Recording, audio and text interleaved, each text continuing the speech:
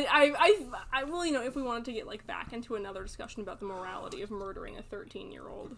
I mean, the morality of murdering a 13-year-old is that it's bad and you shouldn't do it, but they might have just done it anyway.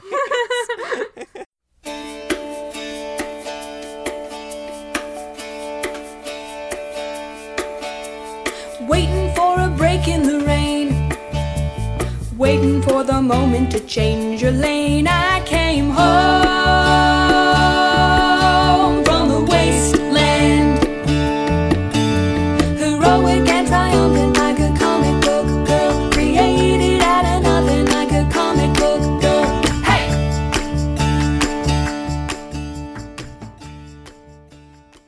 We should introduce ourselves. Hi, I'm Parker. I use she, her, and I'm pretty sure I aced my comparative memetics exam this morning.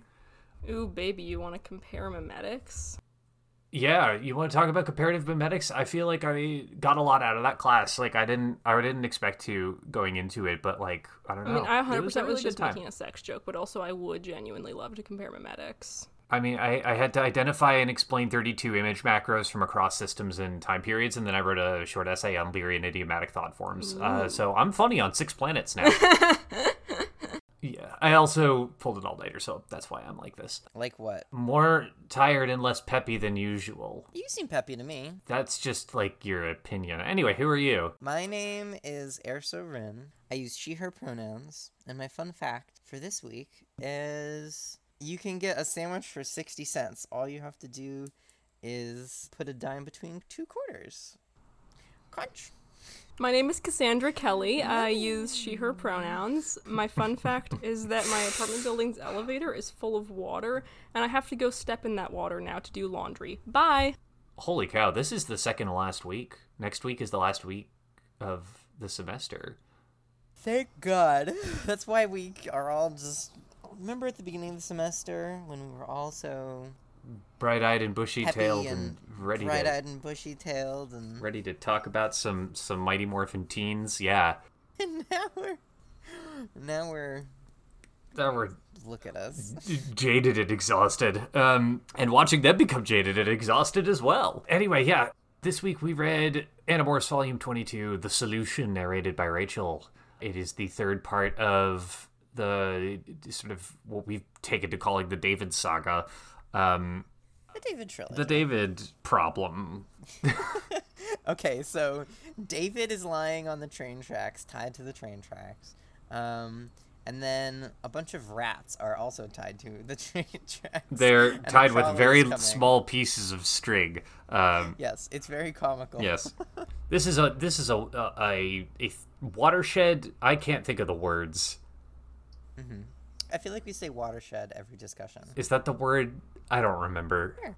So the thing about linear and idiomatic thought forms is that you can't, like, say them. They're not, like, transmissible via traditional sort of mimetic formats, but, like, I could think one at you perfectly right now, but I can't remember the word for, like, this is the event horizon for some of the sort of, like, childhood and innocence of these Our Savior teens. Because bad stuff happens, and they deal with a guy who they shouldn't have to deal with. Do we have a synopsis this week at all? Mm-hmm. Oh, you do? I'm stalling for Cassandra to come back. Okay.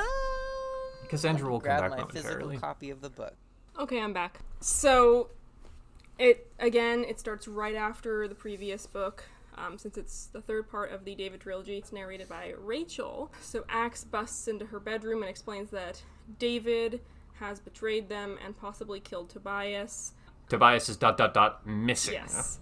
Very ominous. So they go looking for Jake and David and go to the mall where they see a tiger, which they realize is Jake. David is still in the mall. It's still in Lion Morph, so he attacks Rachel. She gets away. Paramedics show up along with Cassie since it's, a tiger. And Rachel tells Cassie what's going on while she and Axe go to talk to Marco. But then it turns out that Marco is actually David in Morph as Marco. And he badly injures Axe while Axe is in Morph. Yeah, when did that happen? Did what happened? David acquiring Marco. He snuck into his bedroom and tied him up. Oh, yeah. Because he doesn't kill humans. God, that's messed up. God, he's so wildly irredeemable at this point. Twisted, yeah. Rachel then goes after David and leads him on a chase through town. In Bird Morph, she tries to get him to electrocute himself, but he Almost part kills was her. brilliant. Yeah. He Yeah. almost kills her. Turns out Tobias is alive. He killed a different red-tailed hawk. The Animorphs have to figure out how to deal with David because he has all the same advantages that they do. And So scary. Yeah. Trying to fight he could someone just- who knows all your secrets. And he could just be Marco Yeah, anytime because he that's wants. the next time they see him. He shows up in Marco Morph at school, trying to like threaten them, and then Jake tells Rachel to go after him, and Rachel goes and like pretty violently threatens him and his parents With a fork. with a fork. And Rachel is also like, Jake kind of told her to go threaten him, knowing that that's what she would do. While this is all going on, they still have to deal with the whole like World Summit thing, where a bunch of the like world's big boy leaders are gonna become controllers. So they also have to stop that because that's also a big deal. So they finally decide to just stop being subtle, and they go and morph really big animals like rhinos and elephants, and just beat the crap out of the entire like resort. I appreciate that for once they eschew subtlety. They're just like, you know what, we're just gonna be blatantly animorphs, like blatantly, morphed animals beating the crap out of some buildings. They really, it was, I know every mission that they do is dangerous, but this one, they were Yeah. just coming out of the ocean, and they could have gotten shot by those guys. Yeah, They did get shot by those guys. So then they go back into the ocean where they encounter David, who has somehow acquired and morphed an orca. How did that happen? I Okay, assume sorry. he went to some kind of sea place, but who knows. But so then he, while talking to them, accuses Rachel of being a psycho and threatening to kill him, and no one else really stands up for Rachel. And then Cassie shows up as a humpback and he leaves. Then It's time for me to go. Bigger whale. Oh no. technically an orc is not a whale. So then the next morning, Rachel's younger sister talks to her regarding her cousin Sadler, because that whole thing is still also going on. Rachel and Jake's cousin Sadler is still on death's door, and they have a really sweet moment talking about why bad things happen. But then Rachel goes to the bathroom and Invisible David is there, and blah blah blah. Rachel and David argue, and then Is it at this point that he makes it clear that the thing he wants is the cube, or has he already he's made told that them clear that? throughout. Okay, yeah, Yeah. He wants the cube, and that's he wants the cube so he can get his parents back. So then the whole family goes to the hospital, and then turns out Sadler has disappeared, and the real Sadler disappeared, and Sadler, in quotes, has made a miraculous recovery and is actually David in Morph. Yeah, so then they have a fake discussion, because they know that David is probably listening in, where Rachel pretends that, because Rachel and David have really made it personal, because he's a misogynist. But so anyway, so then Rachel pretends that she feels defeated by David, and Marco makes fun of her for it, and they meet David at Taco Bell. And Taco agree Bell! to take him to the blue box. There's this whole complicated explanation for why they have to morph rats and go into this small area, blah blah blah, that we can talk about later. It's a good plan, IMO. It's a great plan. And so then basically what happens is they plan it all out so that David, thinking that Rachel is cowed, doesn't really suspect a trap, and he gets trapped in a cage in some pipes in the construction site where they first found the Escafil device, and then he is trapped in this cage as a rat. Rachel and Axe stay for 2 hours while David is trapped in rat morph. So then, once they have trapped him as a rat Nothlet, they drop him off on an island with other rats. Then people start thinking that the place is haunted because David screams in thought speak whenever anyone comes near. Gosh, there's a lot in this book. So, T.A. Escafil asks us about whether or not David's redeemable at any point, or whether or not it's within their capability to sort of work with him and reason with him. And yeah, wow, that is just extremely out the window at this point, because he does some really awful things to these people that we, through their journals, have come to know and love. Basically, what I'm saying is they should have killed him. They should have committed some rat murder. They should have just thrown that big pipe cage into the ocean and called it a day. He was literally threatening to do the same thing to them, to turn them into Nothlets. So, despite the fact that he lost his family, and despite the fact that he specifically does, horrible things, I don't know, I just think it's a fitting punishment. It's still horrifying and insane. Yeah, there is a degree of poetic justice to it, I guess, but I don't know.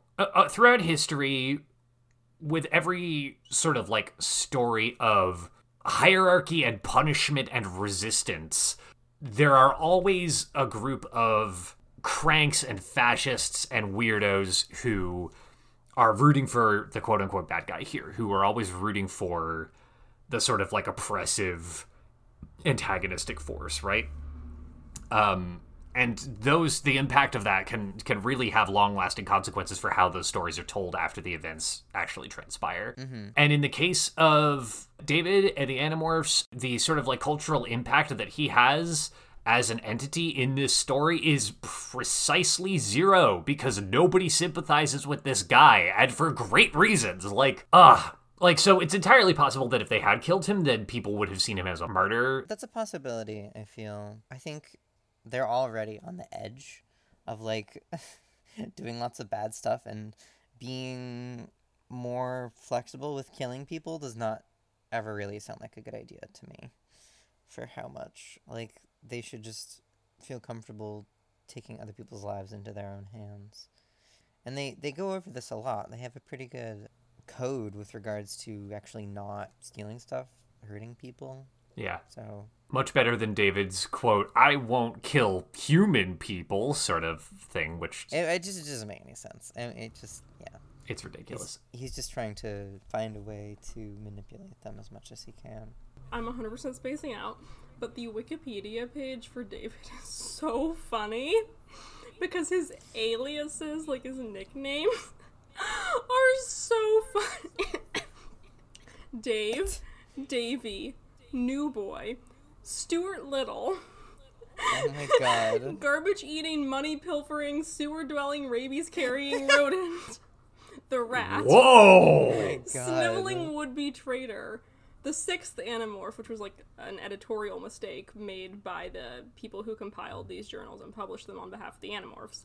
And the ill-fated Animorph, and then species, human, and then in parentheses, formerly. Yeah, so I think you're right, empirically, about the sort of moral event horizon of condoning death or prescribing death. For your prescription today, I advise 10 milligrams of death. Take before eating. I'm just super sensitive to betrayal and, like... That's why I think this one hits so hard. That's why I think it's such an entertaining, intense, riotous read, is because not only is, like, their biggest mission ever happening, but also he hits home and messes with them in a way that is so deliberate and dangerous to the only thing that they have, which is secrecy. That's their only strength. Wait, hold on, I'm eating, but I have an important point to make. One check. So, it's also one thing that I just thought of that we were talking about with Journal 19 with Aftran, is how maybe it is, like, fundamentally impossible to understand someone from a different species. Maybe it's even fundamentally impossible to understand anyone ever, and we are all alone in the universe. I kind of believe that. So Pomo of you, my goodness. That's quite the logical jump, but sure. I don't know what that means, but anyway. Pomo is postmodern. Okay, whatever. I don't know what these words mean, and I don't care. Postmodernism is like, maybe if you look at a red thing, then you're seeing a different color red than I am, because what is red, dude? I mean, isn't that kind of true? Yeah, I was gonna say, I think about that all the God. time. As someone... Okay, yeah, that's not a good example, because Zerso's colorblind. Anyway, but let me God. finish my point. So we were talking about how it can be really hard to understand cross-species when, like, different species have different abilities and different perspectives on stuff. Although that doesn't mean you shouldn't try to feel compassion for others. But maybe one of the things that makes David so effective is that he is a human, and not just a human, but a human from, like, the same general background as them, the same country, the same age. And so I think David kind of thinks a lot like them, and also in some ways, and also thinks a lot like he knows what will hurt them because he's like them in a lot of ways. I think that's in part where the misogyny comes in, is that it's like, I mean, he's always... And you guys made fun of me for coughing though. His misogyny is deliberate, but here he uses it, whereas, like, Visser 3, while also potentially being a misogynist, is not, like, we've gone over before about how he's not as scary as he could be, because he's just sort of, like, blundering, boisterous, Megalomaniacal. blunt instrument, yeah, whereas, like, David is, like, this disease among them that kills them from the inside out. And just to summarize, I don't know, it's hard for me to claim whether or not anyone is or is not redeemable. That seems like really harsh, but I think things could have very easily gone differently, and he could have been one of the first many Animorphs.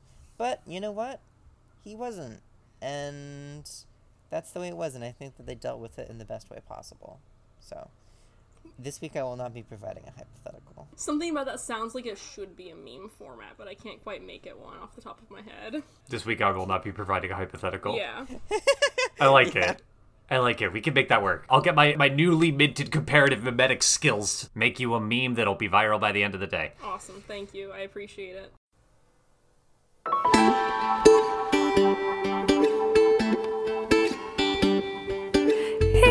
I really empathize with Rachel in this book. Oh yeah, man. Hard. I empathize same. with her really hardcore because I also struggle with the concept of like violence as a tool that is like hypothetically in my arsenal and that at various times of my life has been expected of me as like the thing that I do. But like Rachel doesn't want to be the hitter. She doesn't want to be the enforcer. She wants to be an action hero. She doesn't want to be a murderer, you know? It's a very fine distinction. Right, she just wants to do the cool thing and punch a bad guy. She doesn't want to, like, end a life. Like, Yet again, the Rachel Marco parallels. The cinnamon topography of it all. the cinnamon topography? Cinematography, but I'm being goofy, so I said cinnamon topography. Minnesota Pang.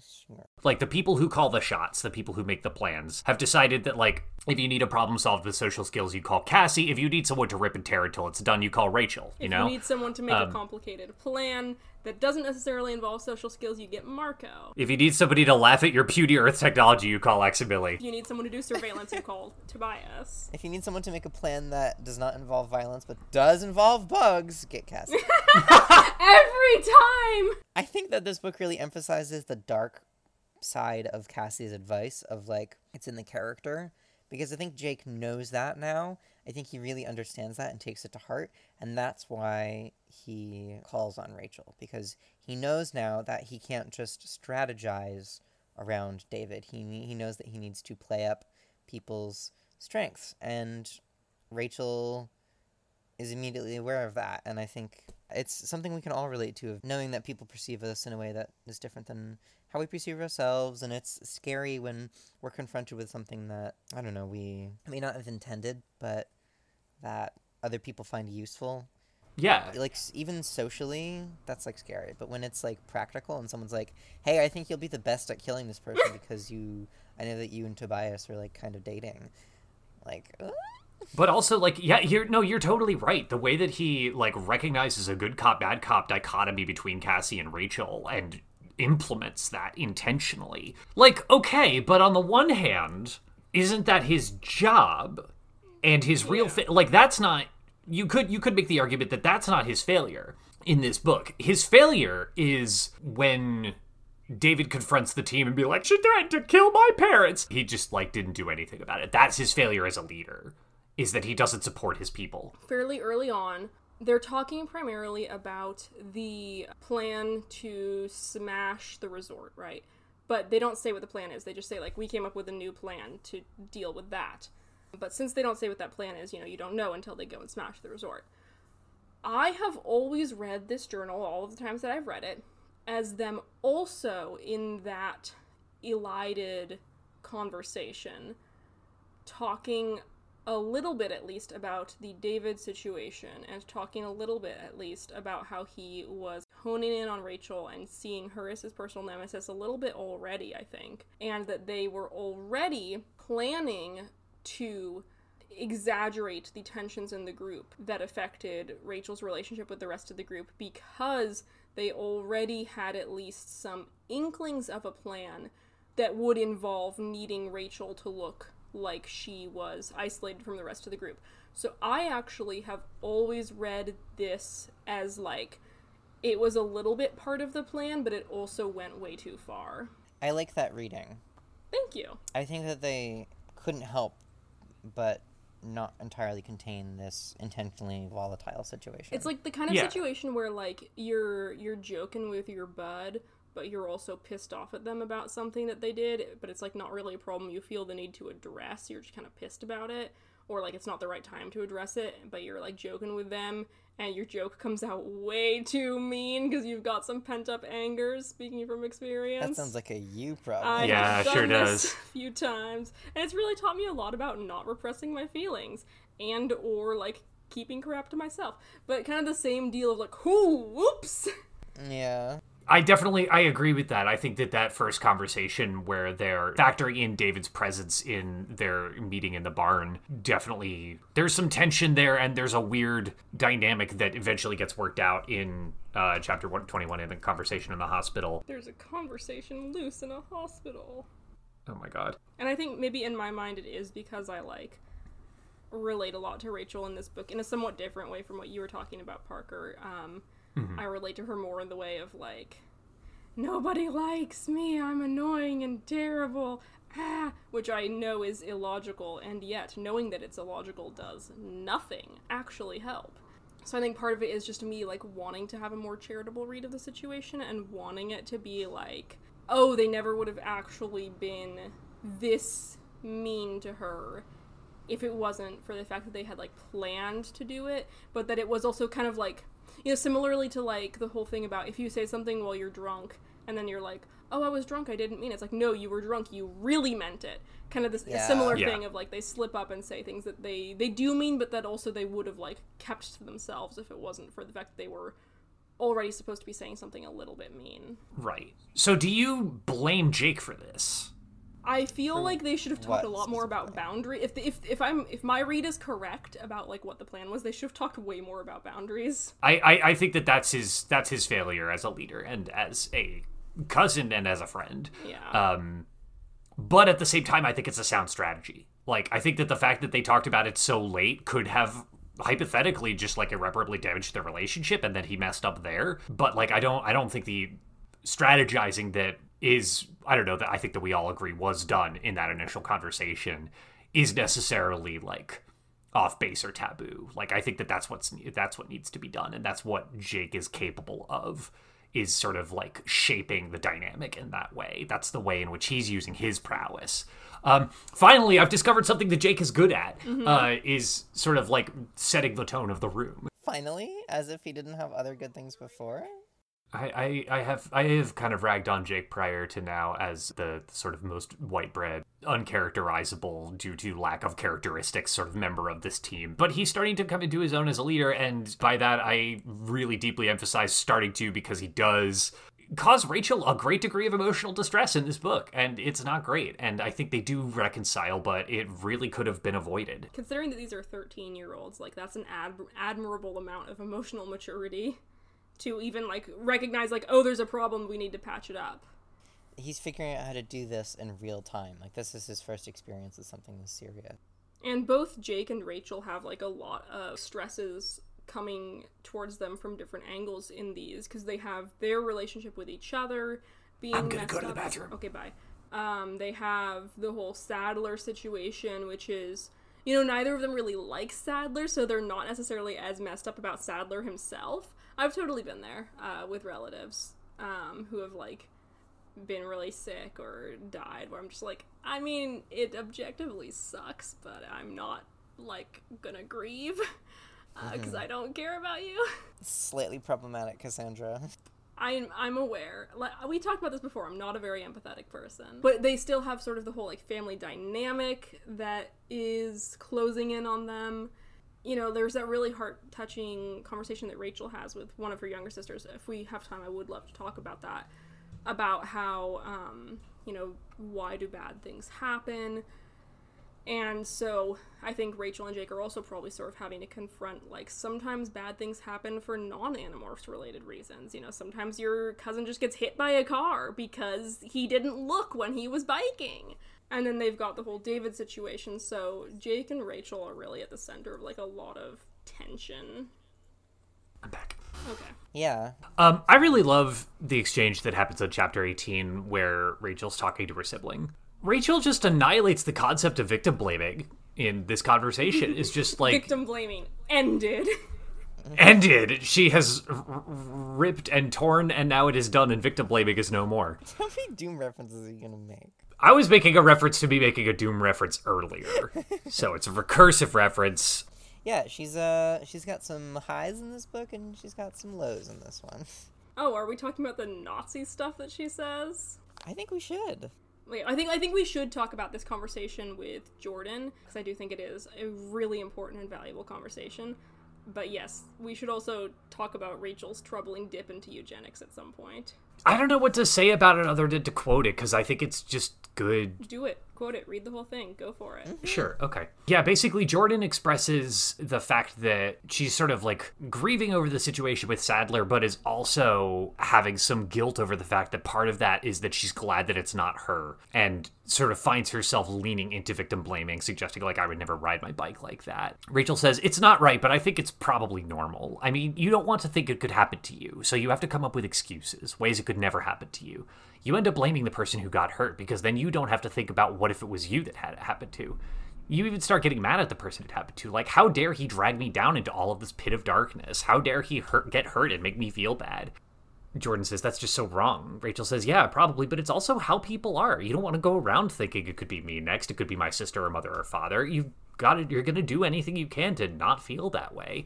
You have to put up a wall between you and the fear. You have to cut yourself off from it. Tell yourself you're safe. Bad stuff only happens to people who are careless or stupid or evil. Like, she identifies the fact that victim blaming comes from a place of personal insecurity, and Jordan's comforted by this. And I'm like, hell yeah. Like, she sort of registers that, like, yeah, it's not good to victim blame, but also it's natural. And if you're young and you're grappling with something this random and brutal and tragic, sometimes it makes sense. Sometimes it's what happens in your brain, and you just have to sort of like rationalize it away. It makes sense that they're all trying to deal with like the irrationality of tragedy in their lives because their parents just, divorced, and a lot of weird stuff has happened for them, and their house collapsed. Their house collapsed. Their house collapsed mysteriously and profitably.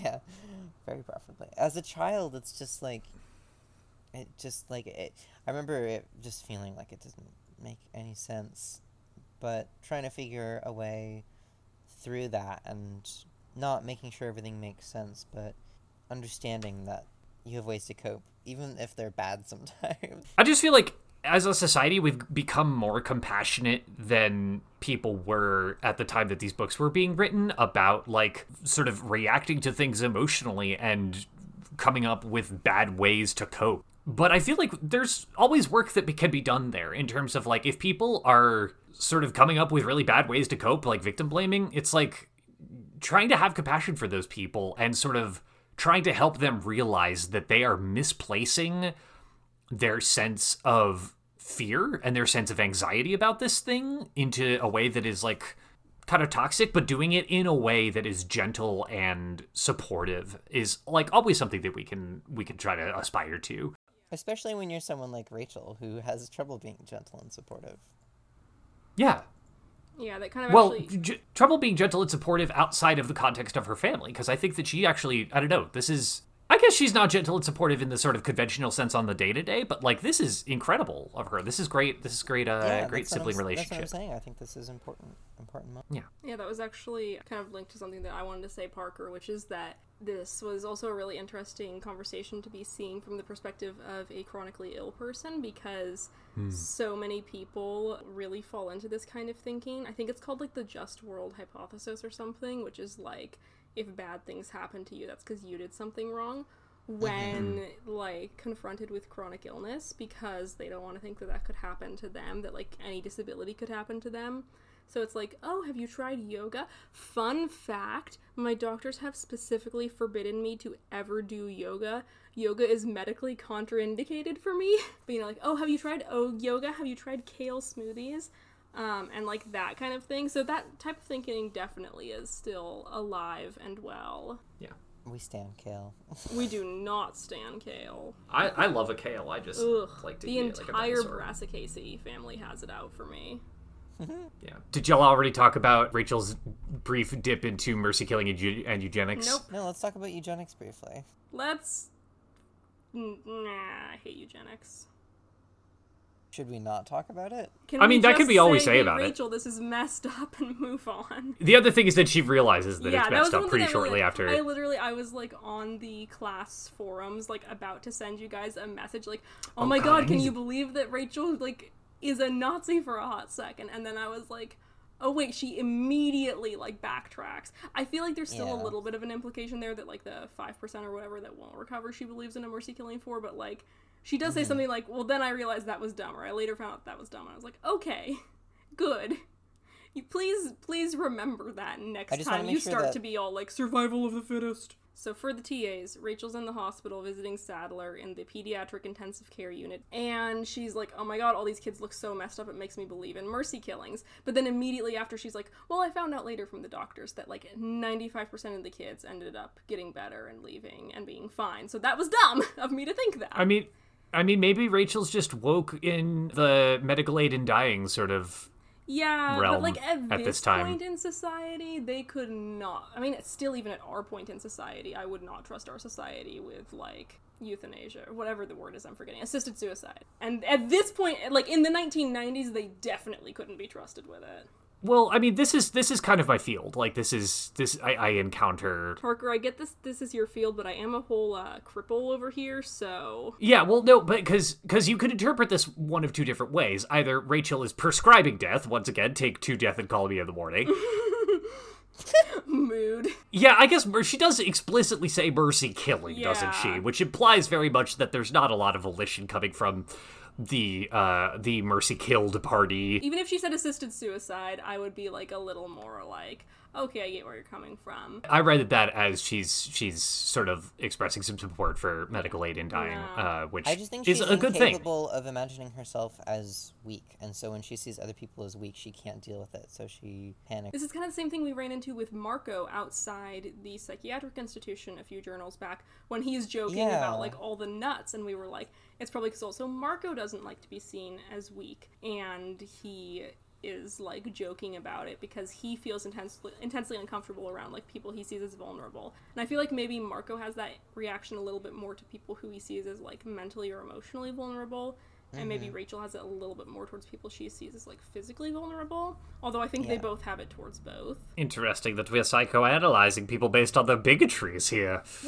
That's just how you survive when you're a minority, though. I guess so. Speaking from experience.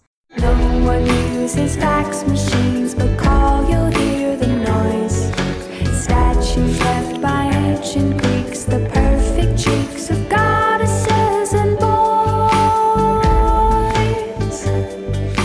Piled in the closet, broken toys. I love the bit on page 24 of our digital document where you have the moment from John Carpenter's The Thing where we're like, oh, okay, which one of you is the real one? Yeah. Yes! And Rachel walks in and says, Marco, you know you're a toad. And he's immediately like, kiss me and I'll become a prince, he said without hesitation. I'll be the prince formerly known as Toad. You know you want me. You can't help it. After all, you're a female and, well, I'm me.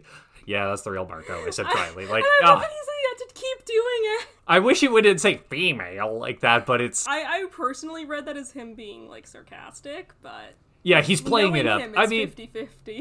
Yeah, it's definitely 50-50. the fact that he's so quick with it, though, is what allows them to be confident in the fact that it's really him. The fact that he's just right out the gate with, like Cassie immediately is like, oh yeah, we morphed Trout, and Marco's like, it wasn't bad except the crack and crumb coating chafed a little, and I'm allergic to tartar sauce. And I'm like, oh man, okay, all right, it's Marco. In fiction pieces, when you have this moment of like, oh, how could we be sure it's the real you? It's this very fraught thing. Yeah, it's very tense. It's like, no, shoot him! I'm the real one. No, shoot him! Right. I'm Yeah. the real one. And this one, it's like, hey, Marco, you're a toad! Whereas Marco just has to chirp a little bit, and everyone's like, all right, yep, no, it's the real one. Nobody chirps like Marco. Chirp? Technically, would no one chirp like Tobias? Oh, no, You know, I it's saw a hawk yesterday, actually. It's Canada slang. Okay. Speak American slang. We're in America. Hey, you don't know where I am. Chapter 24 has a good Axe Humanity moment. Ooh, we should have an Access Humanity moment corner. He didn't even seem human. I think he was a mandroid. Spicy, right? This flavor is called spicy? Yeah, spicy. Hot, too. Yes, it is hot. No, I mean, like, the flavor is hot. So is the temperature. Skip it. Skip? Forget it. Let's just go. Drop it. And then immediately he just, like, drops his container of refried beans. Philip from Out of State is a treasure. He is a sweet cinnamon roll, much like the foods that he loves most. Bunza? Once they realize that he's managing to broadcast to people in boats in Thoughtspeak, they have to, like, relocate him, right? I think they just killed him. Like, once they realized that people could hear him, I think they just killed him. And I don't want to hear it. I don't want to hear it. It makes sense. It still works. It makes sense. Okay. They killed I him. guess, but I don't think that they were that ruthless. Maybe Rachel went back with a fork and had rat for dinner. I was surprised she didn't legit stab him with the fork in the face. Yeah. She twisted his ear. That's close enough. I mean, that's a grandparent move. They grab your earlobe and they tug on it and they twist it. Oh my god. What kind of grandparents have you grown up with? A lot of grandparents. I work with the grandparents. No, but a grandparent will grab your earlobe before you even realize it. Like, I basically have gauged earlobes at this point, and it's not even because I've done anything to them. It's just from grandparent grabbing. Why do your grandparents believe in corporal punishment? Truly. That's how they do. Not my grandparents, the grandparents I work with. Oh, okay. Universal grandparents. The public universal grandparent. Goals, honestly. God-gifted I want to be the public universal grandparent. And I won't even pinch people's earlobes. And it stands for pug, so you can be the pug for short. Yeah, the pug. You know what else PUG stands for? Pickup game. Come on, kids, let's hit the court. Cool basketball grandma. There we go. It's me. That's your niche. Yeah, totally. I'm gonna get really into basketball. God, I can't even imagine. I was gonna say, aren't you that like happening. 5 foot even or something? Yeah, I'm not. I'm gonna get shorter as I age, so I don't think that's gonna happen. See, there you go. Sundresses, as in sun. You don't hear about rain dresses, you have raincoats. No one ever says, whoa, you look excellent in that raincoat. These are types of artificial skin, I assume. Accent. I do love a good sundress. Like, I'm with Marco Rachel's on femininity this, corner. both for personal, I like wearing them reasons, and a little bit for gay reasons. I do love a good sundress. Hey, Cassandra, how's your sewing machine going? It's good, it works. It's totally fixed. I have sewed several seams on it, and then I got distracted by something else. But I have a dress to finish now that I can sew long seams without wanting to die because I'm hand stitching them with a back stitch into their French seams. If any of the TAs listening sew and know what those terms are, they probably just got up and poured themselves like a stiff drink of whiskey in solidarity. Imagine sewing a skirt seam for like a mid-length skirt by hand with a back stitch, and it's not even just a one-off seam, it's a French seam. I'm so glad I didn't have to do that because the machine is fixed. So glad that the hardest problem I have to run into when building Bionicles is that I just sometimes break a nail when trying to get two Bionicle pieces apart. Oh, that happened to me the other day. Anyway, so as we come to the end of the David trilogy, so too do we come to the end of Cassandra's Sewing Machine saga. Woo! It's been a great run, folks, but the Sewing Machine now That's my favorite podcast. is functional. Speaking of which, the next journal that we're reading is the last one of the semester. No, I'm gonna go I insane. know, I'm trying to avoid that. I'm gonna go insane without being able to talk to you guys about Animorphs every week. Yeah, it's gonna be rough. But, I mean, I know we can talk about other stuff whenever, and we have talked about other stuff outside of class that is not Animorphs. Are we all taking the class next semester? I plan on it. I actually haven't picked out my schedule yet. I mean, neither have I, but I plan on it. Like, what, you think I think that far ahead? Yeah, no. I actually have for once thought that far ahead. I'm trying to be more organized. Nice. Anyway, next week we're going to read Animorphs Volume 23, The Pretender, narrated by Tobias. He's morphing into a cute little bunny wabbit on the cover. Oh boy, you're in for a wild ride, Parker, if you haven't read this one yet. I mean, yeah, the tagline on the front of the book is Tobias is about to discover the secrets of his past, so I'm Yep. imagining it's going to be a bit of a roller coaster. yeah. God. yeah. Stop speaking like that! We all know you want to just talk about spoilers. Oh yeah, baby. Tobias's secret past. My brain is just immediately like, oh, he trans. I mean, Duh, of course. besides that. All of us have a secret past. And by all of us, I mean me. Parker, you should read the Andalite Chronicle. Why is it that on the cover here, Tobias has the same bowl cut as Jake? Wait, is this a picture of Jake on the cover? I thought that was supposed to be Tobias, but it looks like the model that they hired to model for both of the indistinguishable it white looks boys. like a hold on. When's the Well, we have gone over Tobias's new morph body being different than his original That's true. form. I still think hold that as my version of reality. It makes sense. I refuse to believe in the Alamist. So the Oh only yeah, thing no, that it's makes Jake, sense- definitely. The only thing that makes sense is if Tobias just regained the ability to morph with the Escafil cube, the Escafil device, whatever, and then just secretly collected DNA from a bunch of different dudes who looked kind of like him and had Axe show him how to them into one person that looked pretty similar to how he used to look. Same denim button up, same heinous bowl cut. Take it to the bank, boys. This one's just like Jake. I just want to make sure that we don't have anything else to say. Nah, I'm good. Jake is garbage, and by Jake I mean David. David's garbage, Would you like to see and something strange? he deserves everything he got, and then maybe more. Come with Wasn't this one good? Wasn't the whole series This just is good. excellent? Okay, I do have to say before we go, I love convoluted plans, and I love when convoluted plans work perfectly. Yeah, I this love- one is so satisfying when it all comes together. Wait, sorry. So I know that we're supposed to leave. But I actually have a deep question that might provoke like 20 more minutes of conversation. All right. Do it! What do you think their plan B was? Because they refer to like having a second plan that isn't as good. Do you think it was just like someone morphs something big and smooshes the dude? I think so. Yeah. Yeah. I don't think Rip. that's gonna... that doesn't require Yeah. any conversation. I well, you know, if we wanted to get like back into another discussion about the morality of murdering a 13-year-old. You know. The morality of murdering 13-year-old is that it's bad and you shouldn't do it, but they might have just done it anyway. Here's the thing. Here is evidence. Here's evidence that their plan B is just smoosh him, right? Think about the other sort of long-term plan that gets enacted in this book, right? They had a really convoluted plan that ended up backfiring on them, and their plan B is just destroy it with huge Yeah. morphs.